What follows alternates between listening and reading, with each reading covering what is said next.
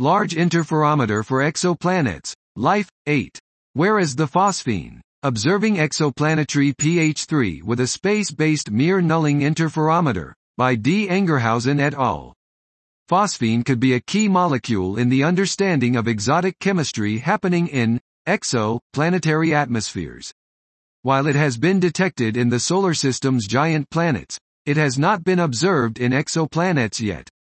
In the exoplanetary context, however, it has been theorized as a potential biosignature molecule. The goal of our study is to identify which illustrative science cases for PH3 chemistry are observable with a space-based mid-infrared nulling interferometric observatory like the LIFE, Large Interferometer for Exoplanets, concept. We identified a representative set of scenarios for PH3 detections in exoplanetary atmospheres varying over the whole dynamic range of the LIFE mission. We used chemical kinetics and radiative transfer calculations to produce forward models of these informative, prototypical observational cases for LifeSim, our observation simulator software for LIFE. In a detailed, yet first-order approximation, it takes a mission like LIFE. About 1H to find phosphine in a warm giant around a G star at 10%.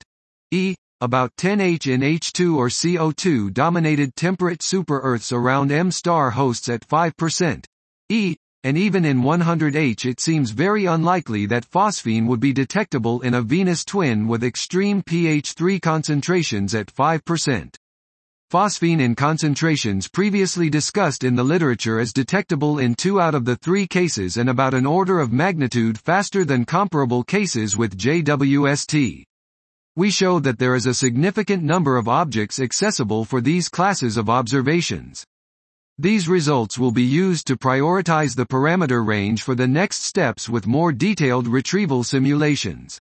They will also inform timely questions in the early design phase of a mission like LIFE and guide the community by providing easy-to-scale first estimates for a large part of detection space of such a mission.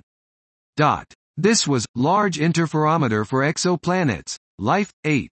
Where is the phosphine? Observing Exoplanetary PH3 with a space-based MIR nulling interferometer, by D. Engerhausen et al.